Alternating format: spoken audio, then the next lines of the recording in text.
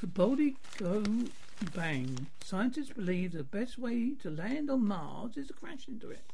Experts are testing a craft which can collapse on impact with a surface like a car crumble zone.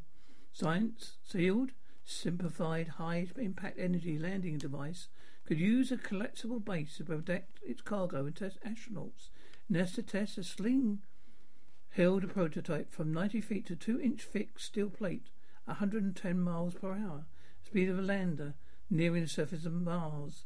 A smartphone and radio on board survived the U.S. experiment.